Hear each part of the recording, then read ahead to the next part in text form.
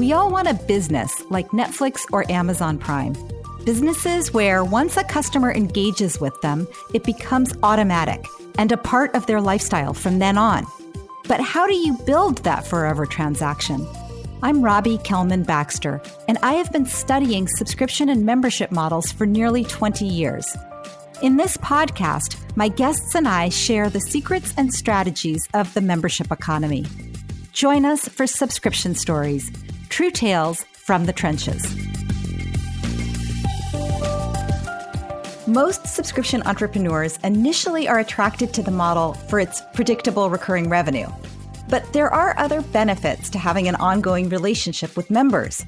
Today's guest, Allie Harper, works at the intersection of subscription e-commerce and social impact.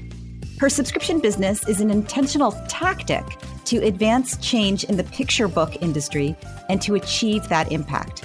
Allie is building a scalable enterprise that serves the currently underestimated audience for diverse children's books. Allie is the founder and owner of Our Shelves, a diverse children's book subscription service and advocacy effort. Our Shelves has a dual mission: to connect high-quality, curated, diverse children's books to the families, teachers, and librarians seeking them, and to leverage the collective consumer power to advocate for the many more diverse books still needed.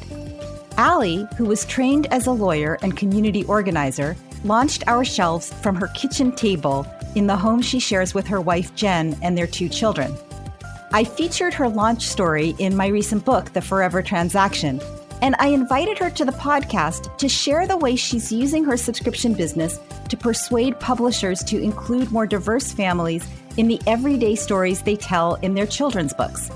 In this conversation, we talk about what it takes to bootstrap a subscription commerce business, what metrics are most important when profitability isn't the highest priority, and how her training in law and advocacy has helped her build a vibrant community of parents, librarians, and schools around her subscription offering.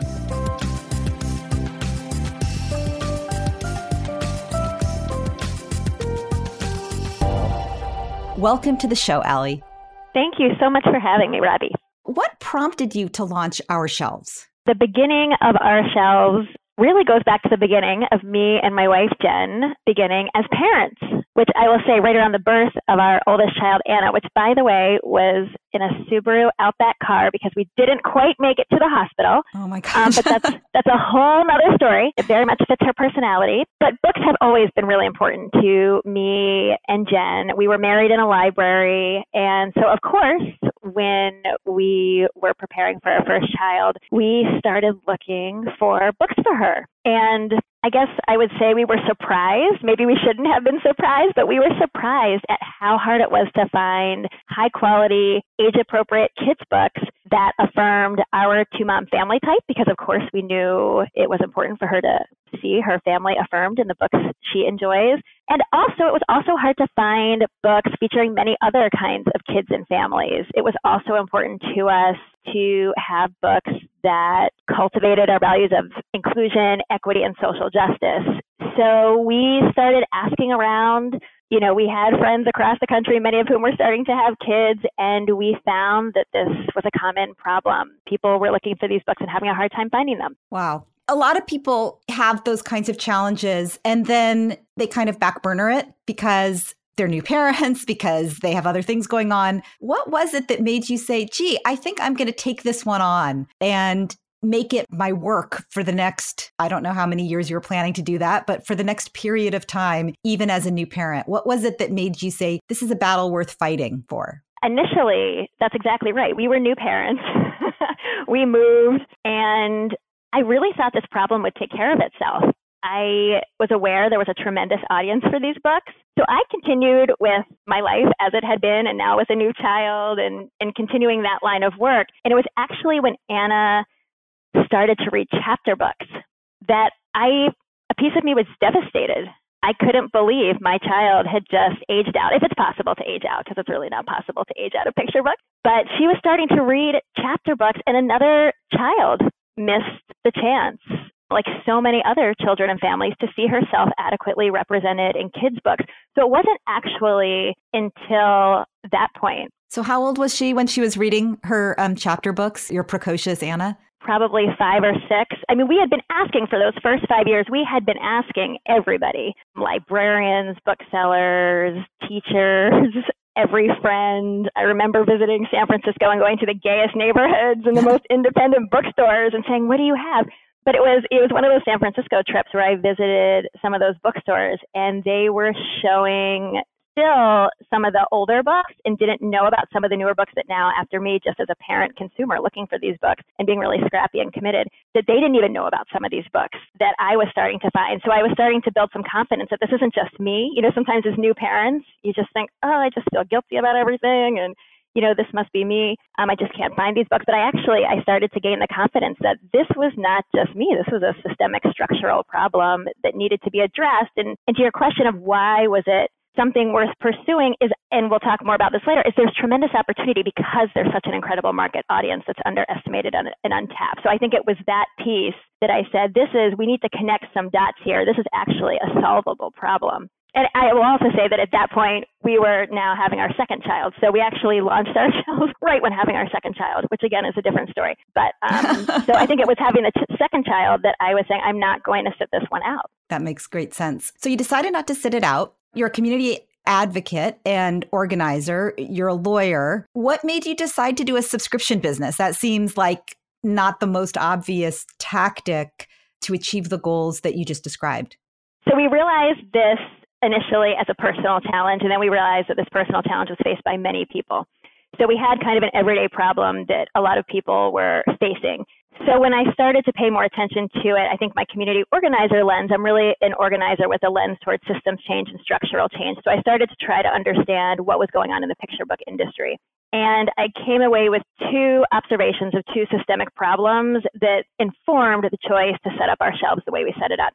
So the 2 problems, the first problem are there are not enough high quality, diverse children's books, period. That's the first problem. And the second problem is that actually there are more books than I thought there were, but they are too often too hard to find. And our shelves and our dual mission is a direct response to those 2 problems. So the first part of our mission is in direct response to these books could be too hard to find. So the first part of the mission is we've assembled an incredible curation team that selects and reviews these books. And then we make it easier to find. We connect these books to the busy families, teachers, and librarians through our subscription service. So that's the first part of the mission, addressing one of those problems. And then the second problem, our second part of the mission addresses the second problem being there are not enough books, period. And the second part of the mission is we are advocating for the many more diverse books still needed. And we can talk about how we do that. But those 2 together led to the dual mission. And I'll also share that those 2 problems are interconnected. I want to talk a little bit about the subscription itself. Can you give us a sense of kind of order of magnitude of where you are in terms of your subscription operations? How many books, where you're getting the books from, how many shipments you're making, how many subscribers, anything that you can share with the audience to just give them a sense of how you're running the subscription part of your initiative, of your organization. So we started, as you mentioned, in our home, right around the birth of my second child. What was that like? I honestly don't even remember it, to be honest. We launched, and I assumed because it would have been my wife's first child, and I was hopeful that first children, they always come, they should come later, right? But he didn't. He came early because she was working an overnight shift. She's in the healthcare profession, and so he came early. And so he ended up coming during our first round of shipments. And that first shipment, we had thought this was just going to be some friends and family just to get the boxes out the door to figure out, where do we order boxes? How do we work with publishers? Very basic, get a few boxes out the door and then figure this out. And we put up a blog post and quickly got over 300 orders. Oh, wow. Which was extremely overwhelming given the circumstances that we knew very little about what we were doing and that we had a new baby being born. But we had some great help. And who helped you? My babysitter and her wife. I have many pictures of all of us packing, but like alternating between holding a new baby, playing with the older child, and packing books. So it was a very special, challenging time that, again, I don't really remember. I don't think I slept very much during that time. My wife certainly was not sleeping during that time because she had just birthed the child. But it was a great problem to have. And we were very excited. The other interesting thing about our launch was that of the subscribers, 76% of the subscribers signed up to prepay for a year. And that was a powerful signal to me that people experienced a high pain point with this problem because we were unproven. I had a blog post, but we had never delivered a box. So to prepay for a year of something that has never existed, I think, you do that when you feel like you really need it and you don't feel like you have some other options. So that was a very interesting moment. And it's not an insignificant cost. Can you share what a year of prepay would cost? Yeah, so we offer boxes curated by age. So our Sunshine boxes, which are baby book boxes for ages 0 to 2, a year of 3 book boxes, and we ship quarterly, so you get 4 boxes, is $131.88. And then for Rainbow and Treehouse books, so Rainbow are for ages 2 to 5-year-olds, and Treehouse boxes are for ages 5 to 8. And those are both picture books, so they have the same cost, and those are $179.88 for the year. So yeah, I think that was an interesting moment of people are really looking for this, just like my family was. It came from just a real personal pain point for families. Yeah. And I will point out, the reason I asked about the cost is that a lot of people, especially in what I would call curated commerce box subscription area, they have trouble keeping people for 3 months, right? Because there's sort of an overwhelm, like, oh, I have too many ties now, or I have too many, snacks now, or too many lipsticks. I'm overwhelmed. That's all I needed. I'm tired of it. And by the way, I can buy it myself at the store. And it's fascinating to me that you found this niche, this space where there was so much pain and pent-up demand that people were willing to commit to a year with an unproven model, with an unproven founder. Very few subscription businesses get that kind of early connection with their audience. And I think it's because your Forever Promise was so compelling. Yeah, and I also think it's interesting too because I know in your book you speak about kind of who are your best customers, and what's interesting about who those early, we call them our founding members, who those founding members were and who our members continue to be is we really have 2 batches of best customers. So one is clearly the people like my family who their kids and their families are traditionally underrepresented in kids' books. They have experienced the struggle of trying to find these books, laying there at bedtime, pulling out another book that doesn't show their family and how that feels, and their worry about how that impacts their child. So that is clearly one audience that experiences a high pain point. And also, we have many members who do not have a child or they are not traditionally underrepresented, and they really understand and are committed to having books that affirm their values of inclusion, equity, and social justice. So that's also been very powerful, is we're not just talking about folks who are traditionally underrepresented. More than half the babies in the United States are now babies of color, and there's 9.5 LGBTQ millennials looking to grow their families. And there's also 12 million allied millennial moms who support diverse families. So we're seeing our best customer audiences, we're really seeing both of those audiences. What are the metrics that you use to both make sure that the subscription business is healthy and that you're optimizing it, and also to tie it back? I don't know if this is double bottom line investing or triple bottom line, but you have multiple objectives here, one of which is to have a successful subscription book business, but another bigger one, which is to drive change in the world. So I'm curious, what are the metrics that you look at to tell yourself if you're on the right track and where more attention is needed? The 2 objectives you mentioned are integrally related. I am very committed to having an excellent subscription e-commerce business and learning from people like you and others how to run and scale an excellent subscription e-commerce business, because that is the way we will scale and have the impact we need to have with publishers. So the 2 are very much related. So yes, we are trying, ultimately this is a tactic to change the picture book industry. And also we need to be very strong in terms of being a sustainable, well-run business enterprise. So clearly what we're trying to do is the number of members and the number of books we buy matters the most. So on the acquisition front, we're spending the next 3 to 6 months really focusing on operations. So we have not hit a green light go button on a significant investment in marketing thus far. So to give a sense, so we have members in all 50 states. Last year, we tripled the size of our membership base. So we are growing, but that growth so far has not been through marketing, financial investment. It has been through the loyalty of our members. So our cost of acquiring customers has been very, very low, but that will certainly go up. So that will be something that we will be tracking when we hit the green light button, even more so. But right now we do track it, but it's very low. The growth has been organic. But we are paying attention to, on the acquisition side, new members in terms of where they're coming from. And then we look daily, weekly, monthly, quarterly, and annually at, acquisitions for sure. I think where we've spent the most of our attention is on retention. Our members are extremely loyal. We have extremely high retention rates, extremely low churn rates. And so that's after shipments, we send a feedback survey where we ask a variety of questions, including a net promoter score question. So that's a place that we pay close attention. So on the retention front, and then on the engagement front, that's a piece where, so we can't get a piece of data that says how many times do they read a book every night, but we can get proxies and indicators. So people will send, yesterday, a member sent me an email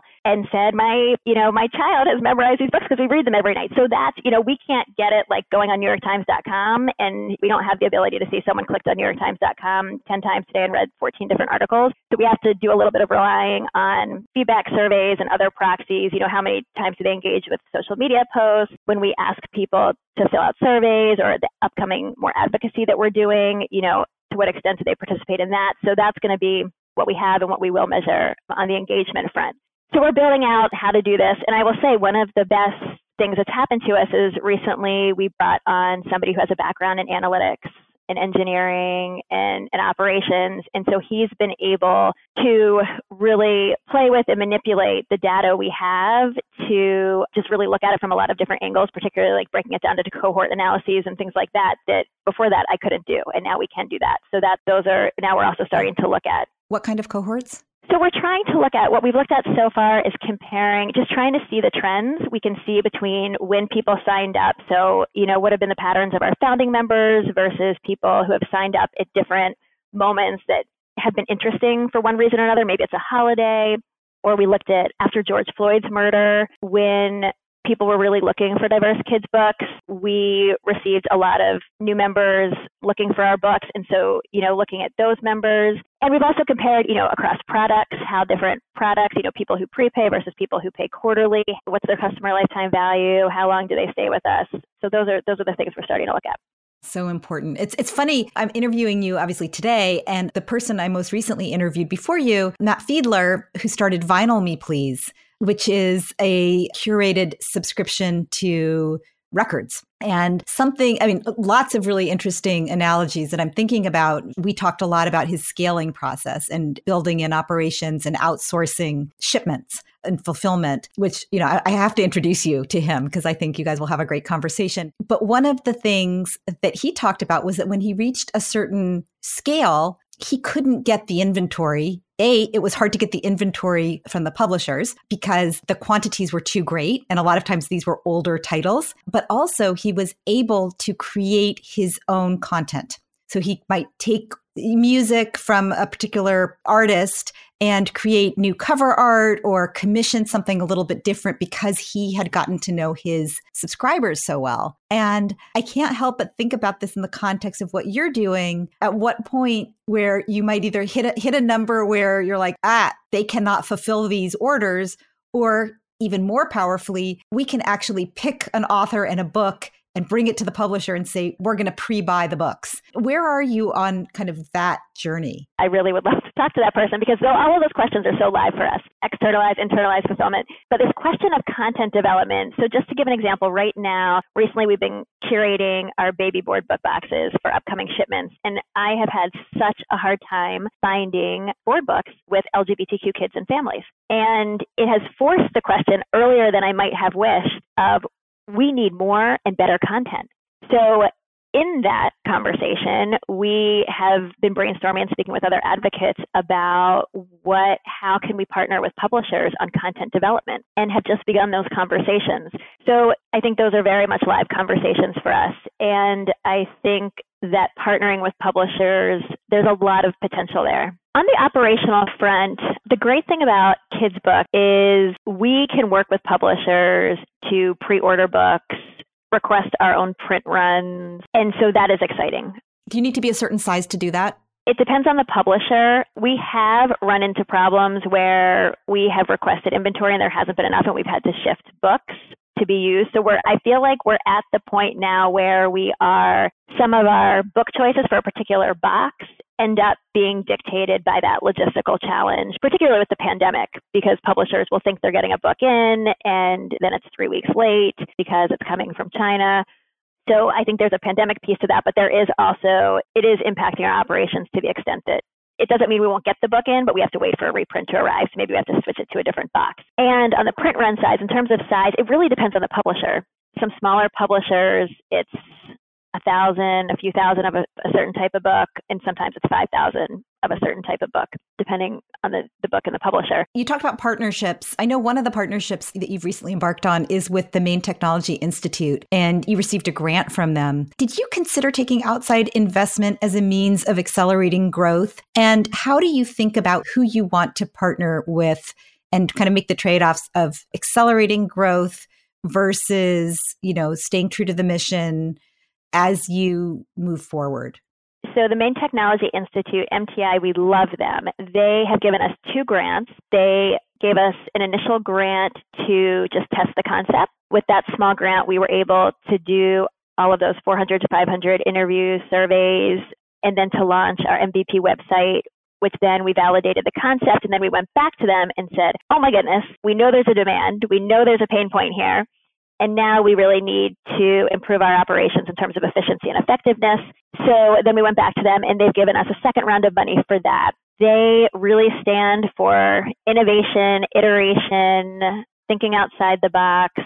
We've been incredibly grateful for their support. And they're really building infrastructure in Maine for innovation and in creating jobs. So to the extent folks have state entities like that, I think they are great partners. In terms of your question of other partners, I think we were fortunate both to have the MTI access to the MTI grant funding, and also because, as I mentioned, of that initial cohort, 76% of the subscribers prepaid for their subscription. We actually had a fair amount of money up front, so that we've been able to have enough money in the bank to run our business. Having said that, as I mentioned, we are spending right now. We are cleaning up operations. We've been growing kind of faster than in some ways our operations can handle. So we're trying to focus on the operations for the next 3 to 6 months. And so it begs your question of when we're ready, really hit the go button with a significant investment. What kinds of partners will we look for? How will we get the resources we need for that growth? And that is just a really live conversation right now. It's funny, back to this interview with Matt Fiedler from Vinyl Me Please. One of the things he said that really stuck with me was every time you double in size, everything breaks. Just as a rule of thumb. I can relate to that. So you're trained as a lawyer. And, I never thought of lawyers as being entrepreneurial, certainly when I was thinking about grad school. But you're not the first lawyer entrepreneur that I've even had on this show. Joanna Strober, who's the founder of Kurbo by Weight Watchers, which is a children's weight loss program available through digital means, was my first Subscription Stories guest. And she also went to law school. So I have to ask, how did your legal training and your background in community organizing impact the way you run your business, the way you run the subscription? As an attorney, I think when I went to law school, I was focused on studying how one changes systems through, kind of at the intersection of organizing and lawyering strategy. And so I think that just general analysis of when I see a problem and then I look at the system and try to understand it and then figure out, okay, where's the breakdown? Where are the disconnects? And is there a way that I can have an impact with my skill set to advance change? I think that lens was helpful from law school. I think in law school, we also studied power dynamics. And so I think having a lens of just how power works in big systems also informed my analysis of this problem and how we might solve the problem. In terms of the nuts and bolts of running the business, at heart, I'm really a community organizer. And what's really interesting about community organizing is when I was reading your second book, The Forever Transaction, and you talk about member-centric thinking. Community organizing, so many of the themes, we use different language often, but so many of the themes are there. So, community organizing is all about building authentic relationships with an eye towards long-term building of a collective that is working together to achieve a mission. And I think as part of community organizing, we're extremely strategic about who we're targeting and how we bring those people into our community, and also how we, community organizing, are always thinking about, how you empower the people in your community and listen to them and value their expertise. And it's been so interesting as a subscription e-commerce startup because so our members have expertise. We've already spoken a little bit about their expertise in just knowing what they're looking for in kids' books, who's missing, which characters, which storylines. But even from starting a business, it was our members. It is still our members who tell us when something on the website isn't working, right? So it's an incredible, every time somebody writes with a little thing, like, I'm just so grateful because it's something we missed. So I think that listening and valuing that expertise is really valuable. And the other piece that resonates about what you've written in community organizing is I like to think of organizing as you're moving people along a continuum of taking action. So if somebody first interacts with you by liking a post on Facebook, or, this week we've been talking a lot about NASA and space, and they see that we put out a book called Rocket Says Look Up about a little black girl who loves meteor showers and wants to be an astronaut. They share that book and buy that book for their kids. So they take some actions, and then they maybe subscribe to our shelves and receive our book. And then maybe they suggest to their teachers that they might want to read these books and bring these books into their classroom. So you're continually offering encouragement and opportunity for strategically chosen actions that they take that are strategically chosen to build connection and investment in your mission. I think it's also exciting when our members feel so invested in the mission that they become leaders and they become spokespeople for diverse kids books.